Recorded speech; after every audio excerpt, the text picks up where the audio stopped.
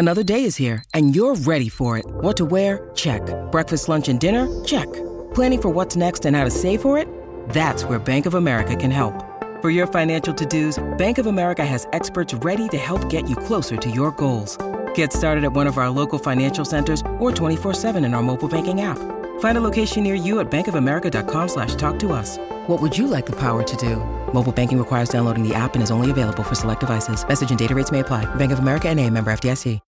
When you need mealtime inspiration, it's worth shopping Kroger, where you'll find over 30,000 mouth-watering choices that excite your inner foodie. And no matter what tasty choice you make, you'll enjoy our everyday low prices, plus extra ways to save, like digital coupons worth over $600 each week. You can also save up to $1 off per gallon at the pump with fuel points. More savings and more inspiring flavors make shopping Kroger worth it every time. Kroger, fresh for everyone. Fuel restrictions apply.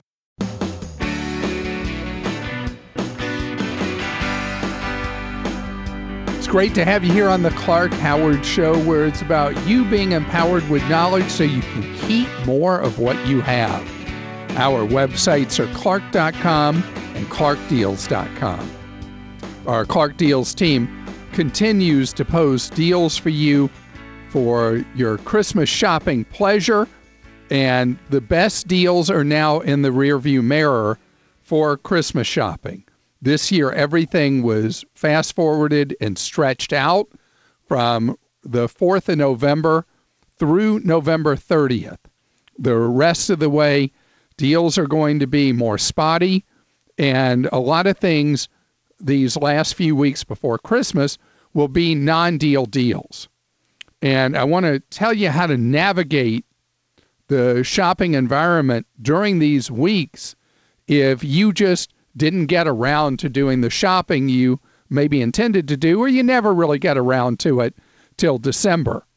So the shopping in physical stores has been down a lot through this Christmas shopping season. Depending on how it's measured and which sales period you're looking at, sales have been down around a third to nearly half from prior years for actual in-store shopping. Online has been up around 20 some odd percent.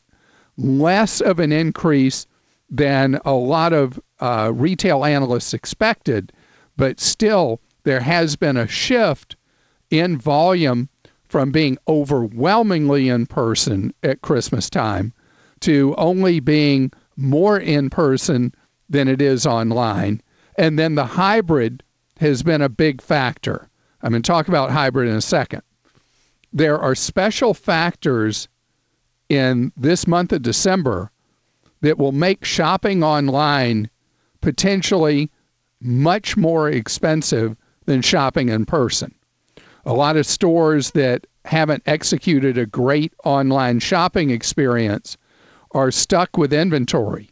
And that's where the deals are going to be over these next couple of weeks, is in actual stores.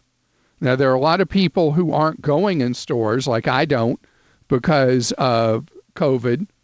And if that's you, even stores that don't have the best online shopping experience, many are offering methods where you can still do some kind of curbside pickup, buying from the inventory they have in the store. Others who don't fear going in stores, you're going to really see great deals going physically in person. But the hybrid method is something that can really work for people, where at stores that have a really solid online presence, you do either curbside pickup or you do in-store pickup, but you don't have to shop in the store. You shop online for pickup at the store, because there will be a significant price gap at most retailers shopping online for pickup versus online for delivery during the month of December. Chris is with us on the Clark Howard Show. Hi, Chris. Hi, Clark. How you doing? Great. Thank you, Chris. So you've made it to 3 doors, as producer Joel calls it. You got 3 rental properties. I do, yes. I'm lucky enough to have 3 rentals, And I know that you're a rental veteran, and so I thought I'd ask if you recommend an LLC. I plan to keep them indefinitely and possibly even get more. All right. So I've gone from 5 to 1 rental properties, and Joel now has 5. And so you're going one direction, and he's going one direction. I've been going the other. But let's talk LLC. All right. So these 3 properties, how many of the 3 have mortgages on them? All of them, and my own residence. So I can't really get any more mortgages without paying some higher rates. Okay. So with those properties, it's not truly practical yet to do LLCs until a property becomes mortgage debt free. And then if you're a long-time play having rental properties, if you've got one, once you pay it off, it's one you wish to keep for many, many years to come, potentially decades, then what real estate specialists recommend and lawyers is that you put a property in its own LLC, that you don't have one LLC for the number of properties you have, but one per property. And there's a very important legal reason, liability reason, that this is recommended, and that is if something happened at one of your rental properties and you had them all together in one LLC, even though you protect yourself personally from liability, all the properties in that LLC would be at risk in whatever legal action the LLC might face. So that's why it's recommended that each property you have be in its own LLC. But not until it's paid off, would you recommend this? Is exactly. the liability not an issue before that? Normally, it's not going to be practical to do it while you have a mortgage on it because the lender may not be willing to permit you to put the property into an LLC. I say there's complications. Right. It's not mine outright. So what I recommend to your situation is that you pay the success tax. Do you know what the success tax is for having multiple properties? I do not. You get an umbrella insurance policy. Okay. And I don't know if you know how those work, but you have a liability built into your homeowner's insurance on each property you have. And then an umbrella policy is an excess policy that sits on top of all your insured assets. And they're sold in multiples of $1 million. The first $1 million is significantly more expensive than each additional $1 million and will usually cost you for that first $1 million a couple of $100 a year. All right. Because the risk that you will end up in a liability situation that would be really expensive is very low. But if it happens, it's really great that you have it. Sure. Yeah, especially with the size properties I'm dealing with. Seems like $1 million would be more than enough. Okay, but you're not insuring the property in that case. You're insuring the risk that the property could generate. Somebody gets hurt there, liability. Some crime takes place there, something like that. That's what you're insuring against. The one thing you've got to make sure is that your insurer allows you to insure rental properties under the umbrella. Some will look at that as a disallowed purpose. So you just got to know that you're okay with that. And continued success to you, Chris, with building a portfolio of rental properties. James joins us on the Clark Howard Show. Hi, James. How you doing today, Clark? Great, thank you. You're trying to help out your daughter. What's the story? Okay, I've been listening to you for quite a few years. When she, shortly after she turned 18 and went off to college, I put her on one of my credit cards that I've had for many, many years. You know, advice that you gave. Since then, she's hijacked my score, which she's really enjoying. She turns 21 next month. And I know you said something about when they turn 21 that they can't be on your card anymore or something? No, it's not that. It's that at 21, as a full-time college student, credit card companies are allowed to solicit her.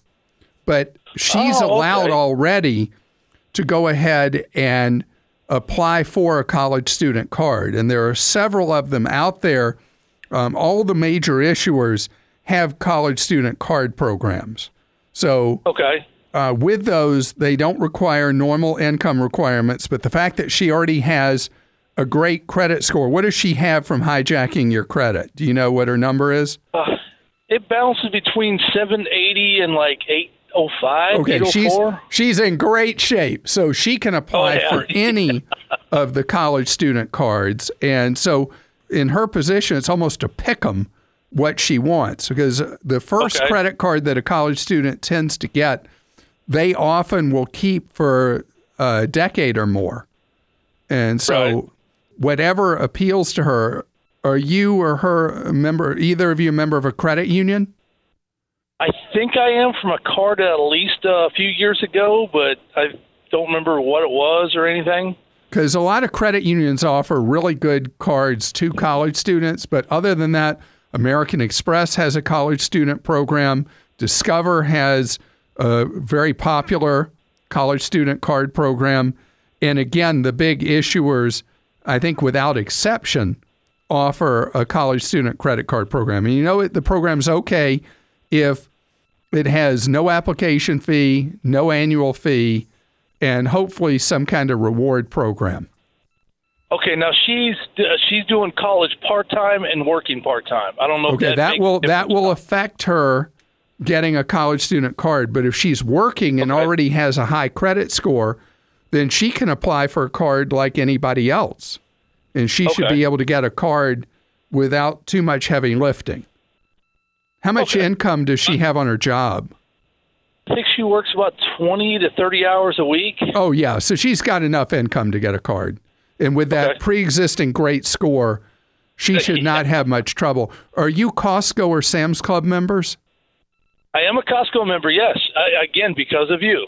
So, you know, the Costco Visa card would be a great one for her to have, because college students tend to eat out a lot, and she'd get 3% cash back on every restaurant meal she does. If she likes to travel, she gets 3% on that. If she has her own car, she gets 4% cash back on the gasoline, and then 1% cash back on everything else. Oh, and at Costco, you get 2% cash back. We've got a cash back. It's one of the ones that you prefer. Oh, you have the City Double Cash or the Fidelity? I don't know. Can I say the name? Yeah, sure. Okay, it's Capital One. Oh, Capital One. I've been with them since, I think, like early 2000s, like 2000, 2001. Yes. I mean, why not? She can apply for that. Okay. So, I mean, you got lots of possibilities there. Right. Okay. Well, that answers my question. And in her case, I would compare the cash back on the Capital One to the cash back on the Costco Visa card. Okay. And make a decision that way. Okay, cool. So sounds like you've done her a huge favor with lending her your credit as an authorized user, and look how it can pay off. 780 for a credit score. It's time for Clark.com/ask. That's where you post a question for me, and then in this case, producer Joel asks your question for you. Yeah, Clark, Robert's got a question. He says, what are your thoughts on preferred stocks? Oh, I know a lot of people love preferred stock. So preferred stockholders are kind of like a cross in a way between a stock and a bond. It's something that people will buy as a way to get potentially higher yield from a company. And it also means that with a preferred stock, if a company got into financial trouble, you were considered to be more important than somebody who owns regular stock. So it is something that people will do, but if a company gets into trouble, those dividends you're getting stop. They just stop paying you, and you can't really do anything about it. So preferred stock is really in today. But you got to know that not all companies' preferred stock is created equal. And so you want to know that a company is one that is respected in the marketplace, carries relatively low debt, as a company and that you can feel pretty comfortable that you're going to get the money that they promised to pay you, because you're not buying something like that with the hope that they'll pay you. You're expecting they'll pay you. And that's a big, big difference for your peace of mind. All right, Clark, Randy had one. He says, I've never invested in the stock market before, but I thought it would be wise to know how it works. You mentioned Stash, and I've invested $5 in 12 different stocks, but I don't feel any wiser as of yet. So how can I actually understand what I'm doing? So if you want to invest in stocks, individual stocks, you need to start learning how to study the individual companies, because it's grunt work. But you need to know what kind of profits they're making, what's known as their PE ratio, their price earnings ratio, which is how many times the profits it has in a year the stock is selling for. And has the company seen rising earnings year after year? And so when you invest in stocks, most people just kind of say, oh, I think I want to buy that. I love shopping with them, or I love their TVs, or whatever. Real investing is when you learn about the fundamentals of how that company is performing and invest. If that's not your thing and it's never going to be your thing, just buy index funds where you own little pieces of hundreds or thousands of companies, both here in the United States and or overseas. And then you're not having to figure out the best stock. You're just buying the stock market. I have a lot of information about that on my investing guide at Clark.com. All right, Clark, Peggy's got one. She says, so I messed up and ran my credit card up to $14,409. I want to transfer to a zero interest credit card that earns cash back. Which one should I get? Okay, so depending on how much of your available credit you're using, you may not be able to do a balance transfer. But I have a list of cards with 0% APR, which would be more important than any kind of cashback rewards or points on Clark.com. And so just do credit cards with 0% as a search, and will explain to you for each card what kind of fee you might have to pay up front for the balance transfer and how long you get 0% interest. So you can work down that $14,409 balance, I think you said. It's my pleasure to welcome you here to the Clark Howard Show, where it's all about you learning ways to save more and spend less. And don't let anyone ever rip you off. Our websites, Clark.com and ClarkDeals.com. So Ebenezer Scrooge is real. A lump of coal in your stocking is what you're going to receive from a lot of employers. According to a new survey from Willis Towers Watson that surveyed hundreds of companies and found that as they allow workers to work remotely, and the amount of time that remote work is going to go on has been extended enormously. I want to give you a side note about that employers had brought back a fair number of workers back into their office complexes back in August and September. And now with the spike in coronavirus, employers have sent workers back home to work remotely, and now expect not to bring people back in any big numbers who work in office kind of jobs till mid next year at what seems like the earliest. Well, this survey that I read about in Bloomberg finds that a big percent of employers that have told people they need to work from home are now going to cut their pay if they use this as an opportunity to go live somewhere fun. I mean, talk about Ebenezer Scrooge.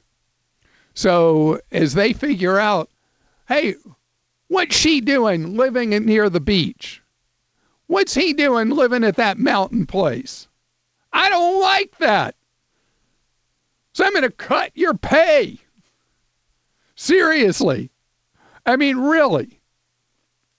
So this is a temporary thing, although there are people who will be able to continue to work remotely for years to come. But this idea that an employer feels like, well, we won't let you in the office, but since we won't let you in the office and you use this as an opportunity to go improve your how you live, we're going to punish you for it. It's crazy. I mean, we got more than a third of Americans, according to the census, that work in jobs where they are now working from home, using their own electricity, their own computers, their own supplies, and all that. And the employers are doing it because they don't want to get sued for making people sick or killing them by having them come in an office. So to cut their pay, that really, really stinks. I mean, you find out when the chips are down who's there with you and who isn't. Now, I've talked about the thing with the banks.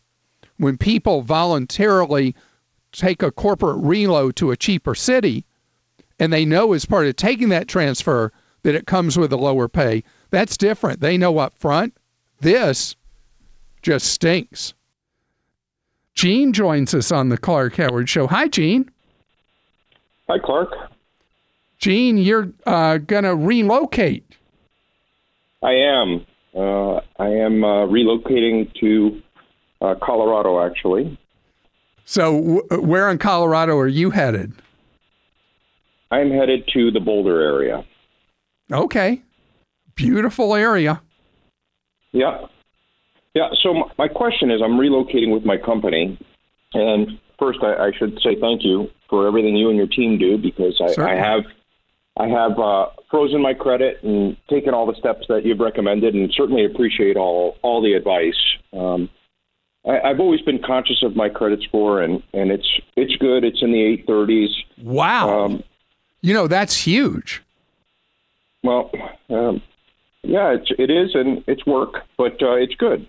But I do have to thaw my credit. I understand this for my new mortgage, and I plan to have a few different companies provide quotations for it. Now, is that going to result in separate hits to the credit score? No. There's an expectation that when somebody applies for a mortgage or a car loan, that they're not buying multiple houses or multiple cars all at once.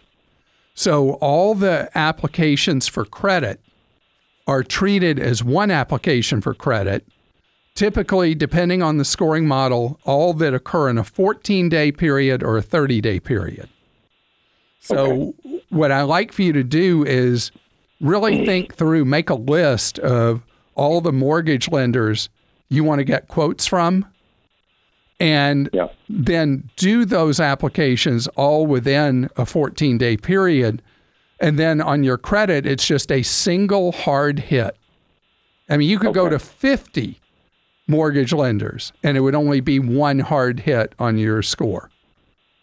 And what's a typical time that I would need to thaw my credit to allow this to happen, and then be able to recreate? All right, so this is crazy. Okay, when you're applying for a mortgage and then you're later going to close on a home, gosh, I hate to say this, you need to thaw it for the anticipated period of time from when you first apply till when your home loan is closed. Oh, wow. Because they're going to check your credit again and maybe again during the process of underwriting your loan. And so you have a couple of things you can do. If you are as careful as you are, you sound like you're pretty methodical. You can thaw your credit for the 2-week period you're going to put in the applications, and then thaw it again a month or two later when it looks like you're closing in on when you're going to close on the loan. I see. And that way you don't leave yourself exposed as long. And don't apply for any other kinds of credit through the time period leading up all the way up to when you close on the new home loan. Because, might I ask an adjacent question? Sure.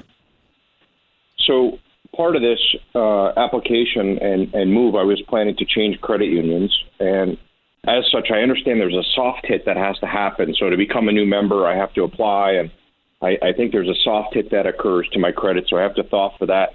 Would that be problematic? Should I worry about that now? Or no, that has, after? All right. So that has no effect on your score. A soft inquiry does not affect your credit score in any way. It's only a hard inquiry, which is an actual application for credit. So when you go to open an account at a credit union or bank or whatever, a brokerage house, all three types of institutions run credit as their way of complying with the know thy customer rule and worrying about money laundering and all that. And so that's why you have to thaw your credit in order to open an account at a financial institution of any type. Okay. Well, perfect. Thank you so much. Sure. And how good are you as a skier? I'm a solid blue skier, Clark. Hopefully I'll get a little better, but I'm content as a blue skier. So if you're a blue skier, you live in the Northeast, New England. If you're a blue skier, if you're a blue skier in New England, you'll be able to ski Black Diamond in Colorado because that powder is so much easier to ski on. You got none of that, none of those icicles to worry about when you ski in the Rockies. I'm looking forward to that. Well, have a great time and don't break anything. I was just talking with a hand surgeon about how miraculous the surgery I had on my left hand when I broke it to pieces on a ski trip, and I'm good as new. Nathan is with us on the Clark Howard Show. Hello, Nathan. How's it going? Good. How are you, Clark? Great, thank you. Nathan, you got a question for me about some debts that are troubling you. Tell me. Yeah, about 5 years ago, I got my first credit card right before I went into college. And in that 5 years, I've accumulated a little bit too much debt for my liking.